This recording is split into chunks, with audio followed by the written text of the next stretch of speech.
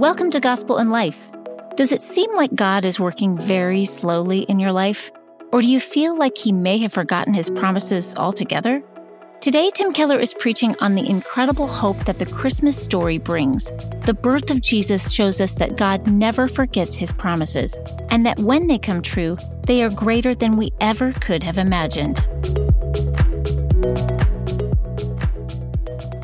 Did you enjoy that? When the church was younger, there was a lot more chaos, and some of you who've been around, I know, are getting nostalgic for it, and we thought we would plan some for you this morning, and it reminds me of old days. Would you please, however, look at a passage that talks about the whole issue of chaos and the cosmos, and it's Colossians chapter 1, verse 9 to 17, on which our teaching is based today. Teaching is found in the first chapter of Colossians, and let me read it to you. For this reason, since the day we heard about you, we have not stopped praying for you and asking God to fill you with the knowledge of His will through all spiritual wisdom and understanding. And we pray this in order that you may live a life worthy of the Lord and may please Him in every way, bearing fruit in every good work, growing in the knowledge of God, being strengthened with all power according to His glorious might, so that you may have great endurance and patience, and joyfully giving thanks to the Father, who has qualified you to share in the inheritance of the saints in the kingdom of light. For He has rescued us from the dominion of darkness and brought us into the kingdom of the Son He loves, in whom we have redemption, the forgiveness of sins. He is the image of the invisible God, the firstborn over all creation. For by Him all things were created, things in heaven and on earth, visible and invisible, whether thrones or powers or rulers or authorities, all things were created by Him and for Him. He is before all things, and in Him all things hold together. This is God's Word.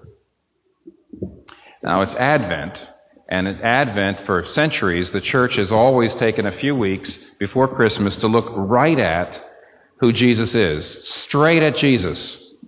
And we've been looking, or we are looking for these 4 weeks before Christmas at Colossians chapter 1, which is probably the loftiest, if not, at least no place gives us a loftier, more penetrating view of who Jesus is.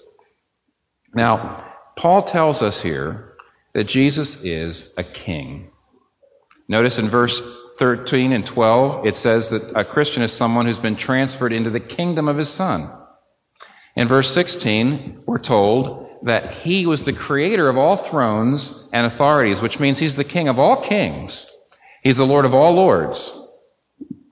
But what's interesting about this passage is, and I'm glad it's broken into 2 paragraphs. One paragraph tells us about the kingship of Christ that is. The other tells us about the kingship of Christ that can be.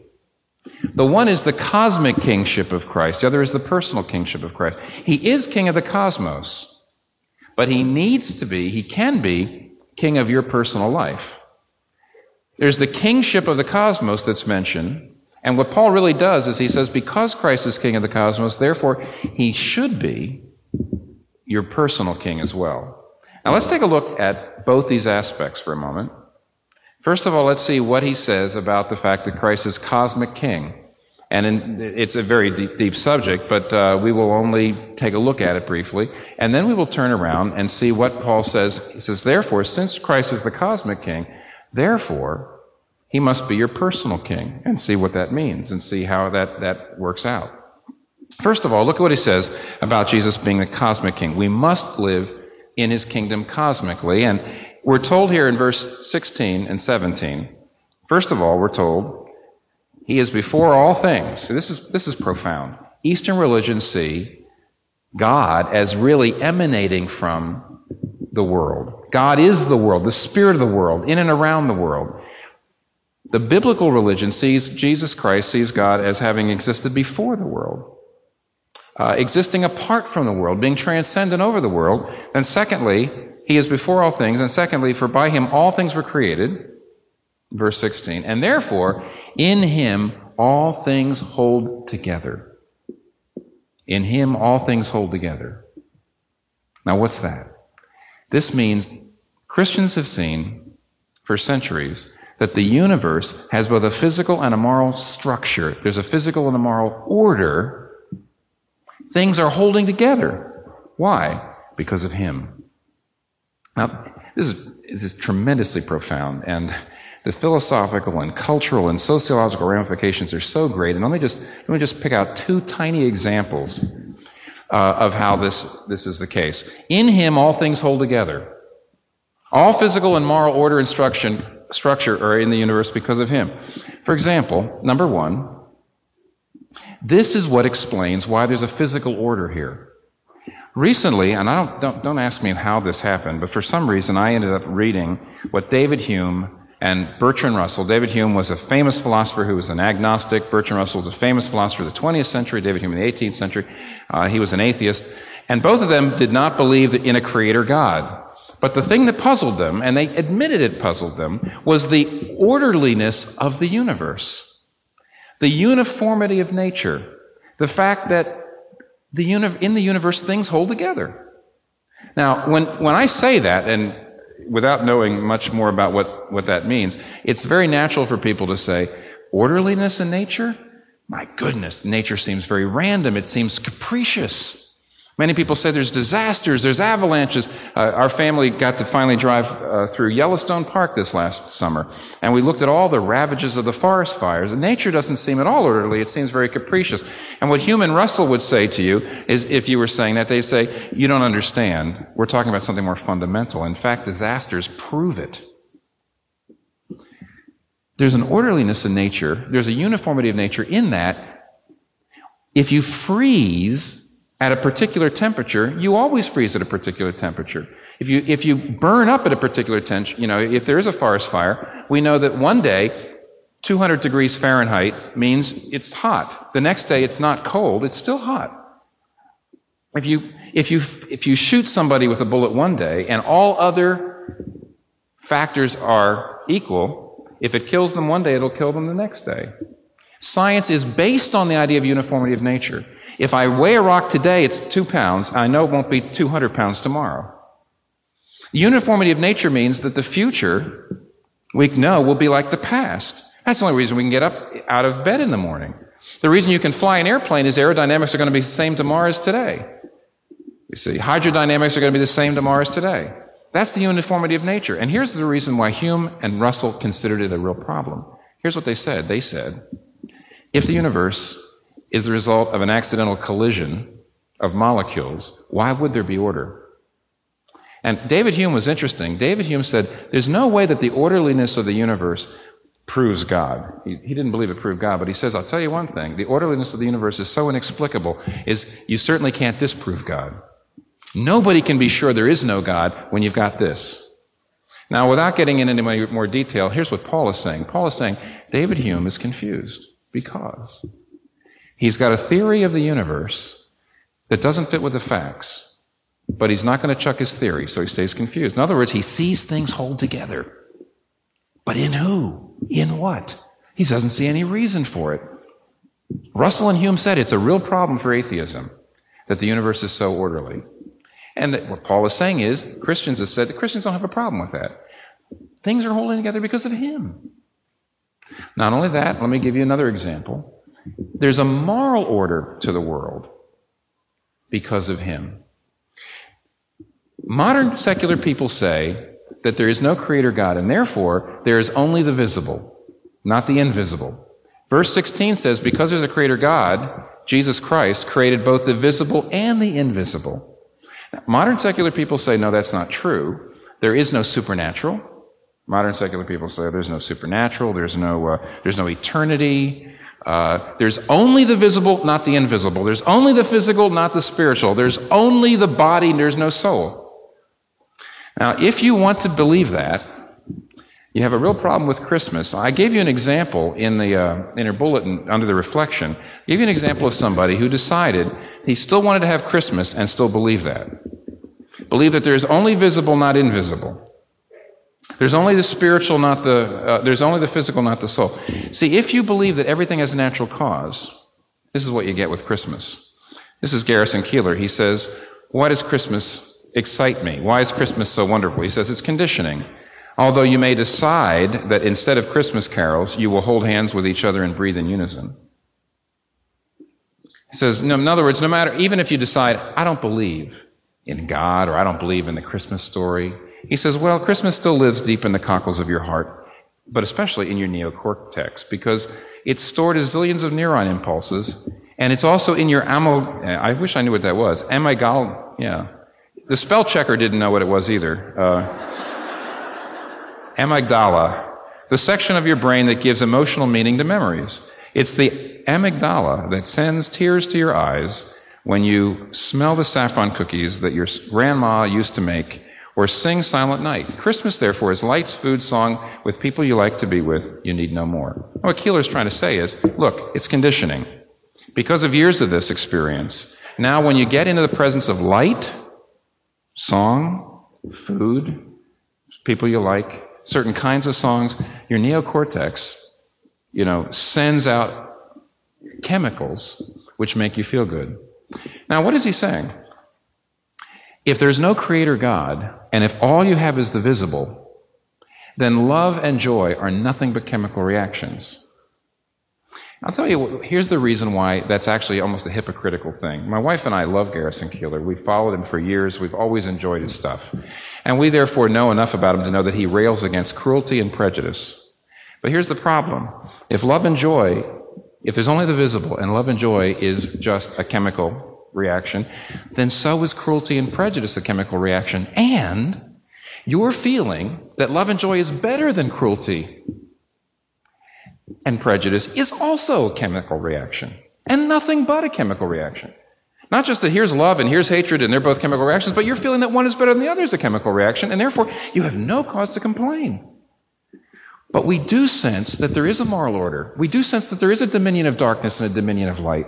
We say there are some things that are definitely wrong and some things that are definitely right. That can't be if there's only the visible. It can only be if there's something besides the physical, besides the natural. And so, here's what Paul is saying about Mr. Keillor, just like he would say about Mr. Hume. He says, Garrison Keillor sees the moral order. He knows that some things are right and wrong. In other words, he sees things hold together, but he doesn't know in whom. It's a little scarier to say about a man who's alive, I know, than David Hume, but and I don't know enough about Garrison Keillor to be sure about this, but I guess to say people who say these things, people like this, they see the moral order, but they don't know where it came from. And the Christian, there's no problem, because it's in him that everything holds together. It's in him why we have science. We'd have no science if there wasn't for him. We'd have no ability to make moral distinctions at all if it wasn't for him. He is the cosmic king. And the order that you see is because of him. That's why Christians don't have this tension. They don't live in the same with the same incredible tension. They know the reason they feel good at Christmas is not because of your neocortex, but the same reason Mary felt good at Christmas. My soul doth magnify, my spirit hath rejoiced. Why? For he that is mighty hath done to me great things. Holy is his name. Now, Paul, however, does not leave it that way. You have to remember that though there's great theology in all these books of the New Testament, great theology in Romans and 1st, 2nd Corinthians and Galatians and Ephesians and all that, they're letters. Paul never brings theology out except to use it as a pastor. And what's so intriguing is that there's even a hint in this very term we're looking at that this is more than a cosmic theological abstraction. He says, in him all things hold together. And the word he uses here is extremely unusual. It's an unusual word to use in this particular way, because the word hold together is a word that was very, very popular amongst the Stoics. You know who the Stoics were? That was a party of people that believed the most important thing was to be strong. And under pressure, don't fall apart. Don't fall apart. Hold together. Keep a stiff upper lip. And Paul uses that as a way of talking about the universe. And I think what he's doing is clearly what he's actually trying to show you in the paragraph verse 9 to 13, and that is this. Just as Jesus Christ, because he exists, because he's the Lord, in him and under his kingship, things hold together. He says, in the same way, look at your life. Is your life a cosmos or a chaos? You see, the universe is a cosmos, not a chaos, because of him. Because it's under his lordship. Because he's before all things and he's holding everything together, because he's the King of Kings and Lord of Lords. Look at yourself, your own life. Is your life a cosmos or is it chaotic? Is it falling apart? Here's what Paul is saying. To the degree that you have your life under the kingship of Christ, to that degree, your life will hold together. And to the degree that you are not under his lordship and not under his mastery and not under his obedience, to that degree, your life will fall apart. As you probably know, the end of the year is an important time for ministries like ours, and it's your generosity that allows us to continue to grow and share the gospel with more people. When I've spoken to others about the potential for Gospel in Life to reach more people, they're encouraged that the good news of the gospel is going forward. Please join me in praying that God would move through the resources of Gospel in Life to transform the hearts and minds of more people all over the world in the coming year. Your support is vital to our ministry, and I ask you to prayerfully consider whether God is calling you to make a year-end gift to Gospel in Life. To make a gift, go to gospelinlife.com/give. Again, that's gospelinlife.com/give. Thank you for your generous support, because the gospel truly changes everything, everywhere. Now somebody says, wait a minute, I don't like this. Are you trying to tell me, look, one of my best friends is dying of cancer, and I just lost my job. My life is falling apart. Here's what makes your life fall apart, not what happens to you, but how you react to it. Cancer has come into your life.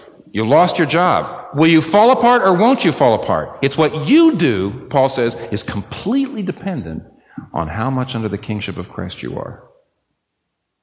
How are you going to react? You're going to fall apart? You're going to come? In him, all things hold together. In him, you hold together. And if you're not holding together, you need to get into him. That's what he's saying. That's the reason why he uses this such an unusual word, a word that really means hold yourself together for the cosmos. Because Jesus says, Paul is saying, just as Jesus holds the cosmos together with his lordship, he'll hold you together with his lordship. Well, how can that be? And see, what's interesting is all of verse 9 to, I turned away, I'm over here in Garrison Keillor, let me get back to Paul. All of verse 9 to 13 is a prayer for the Colossians, but if you look carefully, you will see it is a handbook. It is a blueprint for how to bring yourself more into the kingship of Christ. Look, he says, this is what I'm praying for you. I am praying that God would fill you with all the knowledge of his will through all spiritual wisdom and understanding.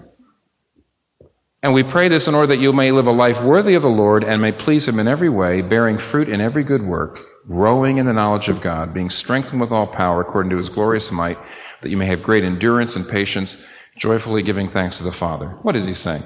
He is saying there's a process. Being a Christian is a process of understanding what the will of the King is with greater and greater understanding.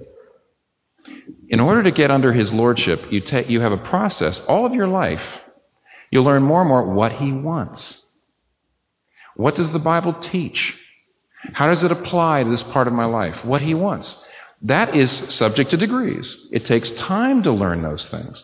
And then he says, as you do that, as you walk more and more pleasing to the one who is showing you more and more his will, you will grow. And there'll be endurance, and there will be patience, and there will be power. And what is he saying? He is saying your life comes together the more you're under the kingship of Christ. Well, somebody says, all right, how does that happen? How do I do that? And the answer is twofold. This paragraph tells us, first of all, how you enter that kingship, and then secondly, how you grow in it.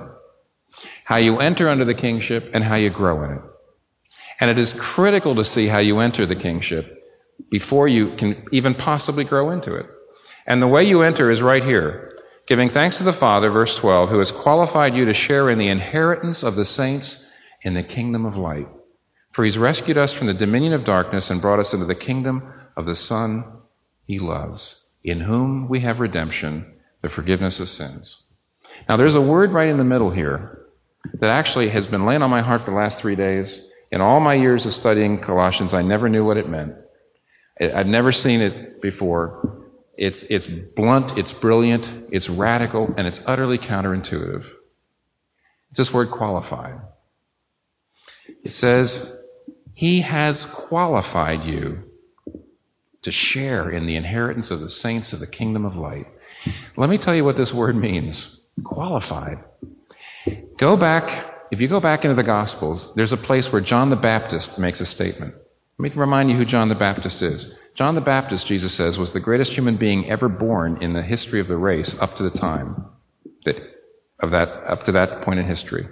Do you know that? You know the place where Jesus says, what did you go out to see when you saw John the Baptist, a prophet? Yea, I say, and greater than a prophet.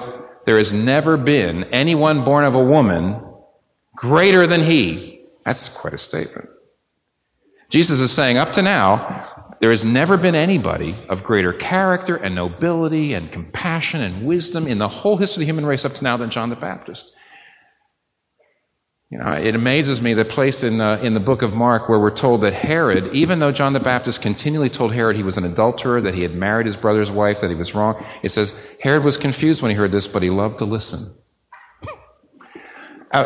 Here's a preacher telling Herod that he's a sinner, that he's an adulterer, and yet Herod couldn't stop listening to him. There's a man of attractive character. There is a man of great wisdom. There's a man of unbelievable force of character and greatness. The greatest man who ever lived up to that time. And what does he say about Jesus? He says, one is coming, and I am not worthy to untie his shoe latchet. Now, the reason he even said that was because in those days, it was considered so disgusting and so demeaning to have to untie somebody's shoes and wash their feet and change shoes. It was considered so menial, so demeaning, and so disgusting that the rabbis wrote that if you had a Hebrew slave, you must not insist on the Hebrew slave doing that. You must not make them untie your shoe latchet. That is too demeaning even for a slave. And when John the Baptist said this, he was saying, the greatest man who ever lived up to that time, he says, I want you to know how I relate to the one who's about to come. I am not only not worthy, I'm not only as just a slave, I'm not worthy to be a slave. I am less than a slave before him. I am not worthy to look at him. I'm not worthy to be in his presence. I'm not worthy to relate to him at all. This is Paul saying, the Lord, God has made you worthy. He's worthied you. He's made you worthy of the kingdom of light. He has given you a worthiness that John the Baptist knew he didn't have in himself. I have heard over the years, I read in the New York Times some established churchmen who said, nobody can ever be sure. Nobody can ever be sure whether you're going to heaven. Nobody can ever be sure that you're worthy enough. And here's Paul coming and saying, if you're a Christian, you've been made worthy. You've been qualified. See what I mean by saying it's counterintuitive? If you look, it doesn't say you obey to get qualified. It says you get qualified and then you come in under the kingdom. It's counterintuitive. God is not standing at the top of a stairway, looking down at us and saying, you can do it. Come on up, and you'll be qualified. God has come down the stairway, and in some way he's qualified us. Well, somebody says, how in the world could that be? And the answer is, in him. Look, he has rescued us from the dominion of darkness and brought us into the kingdom of his Son he loves, in whom we have redemption. Listen. The word redemption is often translated ransom, because that's the word. Apolutron. A ransom. Do you know what a ransom is? It's an exchange for a prisoner. It's giving something in exchange to get someone out of prison, to get someone out of bondage, to get someone out of slavery, to get somebody out. And we're told that redemption is in him, the Son whom he loves. And what that means is we're not worthy. That's what John the Baptist said. If John the Baptist is not worthy, you're not worthy. But Jesus Christ came in exchange place. Jesus Christ took our unworthiness upon himself. Now look, does that mean he literally became rebellious and disobedient? No. He stood in the place of the unworthy one, and he got what the unworthiness is due. He got what is due unworthiness. When Jesus took on, see, he exchanged. When Jesus took on our unworthiness, it didn't mean he became a disobedient person. It means he stood in the place of a disobedient person and he got that which was due to an unworthy person. And when you become a Christian, there's been an exchange. That's what redemption means. He now has become your worthiness. It means not that you've become good. In fact, if you look up further, remember, see what it says in verse 10, 9, 10, 11, 12? Paul is hoping that we would be worthy. See, in ourselves, we're not worthy. In ourselves, we're trying to live a more worthy life. But in him, we're qualified. We're worthy. It's right here. It's all through the Bible, but right here. In him, you're qualified. Outside of him, you're still working to be more and more worthy of what he's done for you. And what did he have to do in order to become your worthiness? Fairly simple, and yet very profound. Verse 17 says, in him all things hold together. You know what that means? It means when you get away from the kingship of Christ, you fall apart. When you get closer to the kingship of Christ, you come together. I've been told that little fish and the little critters that are at the very bottom of the deepest parts of the sea, they live down there, 5 miles down, under enormous pressure. If you try to get one of those little critters and you try to bring those creatures up out of the water, or even up to the top where the water pressure is less, or where the atmospheric pressure is less, you know what happens to them? They blow apart. Because they're not fit. You bring them away from the place where they really were designed to be, and they blow apart. When you take someone away from the kingship of Christ, you blow up. You fall apart spiritually. You fall apart socially. You fall apart physically. You see that in Adam and Eve. In Adam and Eve got life, the gift of life. And it was incredible that the owner's manual only had one rule in it. Don't eat that tree. At Christmas, you're going to get a whole lot of different contraptions, and they're all going to have owner's manuals with them, and the owner's manuals are going to have 68 things and say, if you don't do these things, your contraption will blow up. Well, God gave Adam and Eve life, and it came with an owner's manual. There was only one rule in it. Don't eat that tree. But it really wasn't about who determines your diet. It was about who determines. The only rule of life, God says, is either you can be the thing that determines. You can determine what's right and wrong. You can determine your meaning in life, or you can let me determine it. If I can determine it, you will come together. Because I and my lordship is the environment for you. And if you decide to be doing your own self-determination, you will blow up. Jesus Christ, on the cross, blew apart. You can see it physically. He was broken. He was bleeding. But you can see it spiritually when he says, my God, why hast thou forsaken me? The thing that amazes me every time I read Genesis 15 is there is a place where God says to Abraham, cut some pieces of animal. And back in those days, the way you made an oath was you walked between pieces of an animal and you said, if I don't obey the promise I'm making today, may I be blown to pieces. May I be as this animal. And God came to Abraham, and Abraham said, how do I know you're going to bless me and bless my seed in the future? And God says, cut the animals up. And God walked between the pieces. And what was he saying? He was saying, if I don't bless you, may I be blown to pieces. And in Jesus Christ, he did. To bless Abraham, to bless us, he had to come apart. And on the cross, away from God, in him all things come together. Apart from God, everything falls apart, and Jesus did. And as a result of that, he became your worthiness. You are qualified. Now, if you're qualified, therefore, if you take a look in the little passage that Paul says he's praying for them, he's praying that they might lead a life worthy. He's praying that they might grow in knowledge, that they might come more and more into the kingship. Do you see the word obedience in there? Do you see it? It's not there. What do you see? That you might please him in every way. Now here's the point. If a person says, would you please bring me breakfast in bed? There's two ways you can do it. If you're indifferent to that person, then his or her pleasure is done at the expense of your pleasure. You're off doing something, and you're doing your thing. And this person says, could you get me breakfast in bed? That would make me happy. Well, if you're doing something else and that person wants something, if that person is someone you're indifferent to or someone that you're just obligated to, then his or her happiness is at the expense of yours.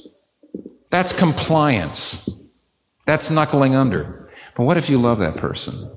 What if you admire that person? What if your heart is totally bound up with that person? What if there is so much admiration and desire for that person that his or her pleasure is yours? When that person is unhappy, you're unhappy. When that person is happy, you're happy. In which case, if you're doing something and the person says, it would make me happy to get me breakfast in bed, you drop it. Why?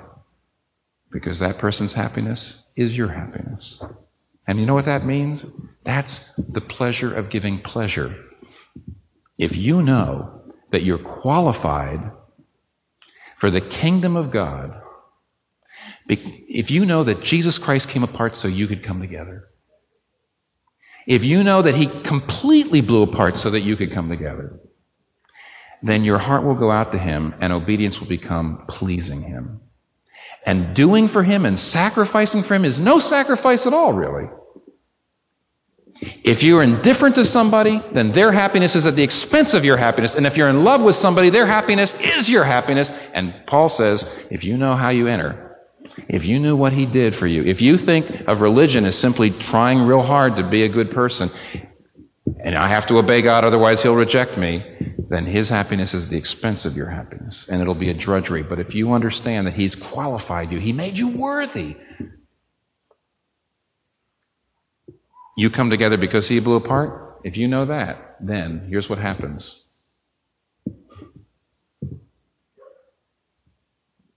Our pleasure and our duty, though opposite before, since we have seen his beauty, are joined apart no more. That's the gospel. That's Christianity. Your life will come together as you obey him, as you come more and more under his lordship, which he built you for, but that will only happen if you see that he's qualified you, and compliance and obedience has really become pleasing him. On Christmas, the angels did not sing, here's a course of action by which you can reach the nirvana. That's not good news. Nobody sings in praise of that. They didn't come and say, now unto you is given this day a course of behavior. Instead, it says, unto you is born this day a Savior. For unto us a child is born. Unto us a son is given. And the government will be upon its shoulders. And his name shall be called Wonderful Counselor, Mighty God, Everlasting Father, King, Prince of Peace. The peace comes because he's a king. Let's pray.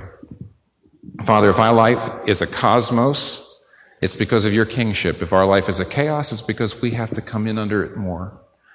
Would you show us how to come in under the kingship of Christ by seeing what he did, how he blew apart so we might come together, so that our pleasure and our duty, though opposite before, now become the same. That's what we want. That's Christianity. And for so many of us, we don't even know what we're talking about when we talk about obedience, because we don't know the pleasure of giving pleasure. I pray that you would help us all to know that. I pray that the people here who think of Christianity as a course of action first might see that, first of all, it's being qualified by the one who took our unworthiness upon himself. And for those of us who are here whose lives are experiencing disorder, help us to see that we need to recharge our sense of love for what he's done for us, and then find ways to more and more please him and see our lives come together under his lordship. We pray this in Jesus' name. Amen.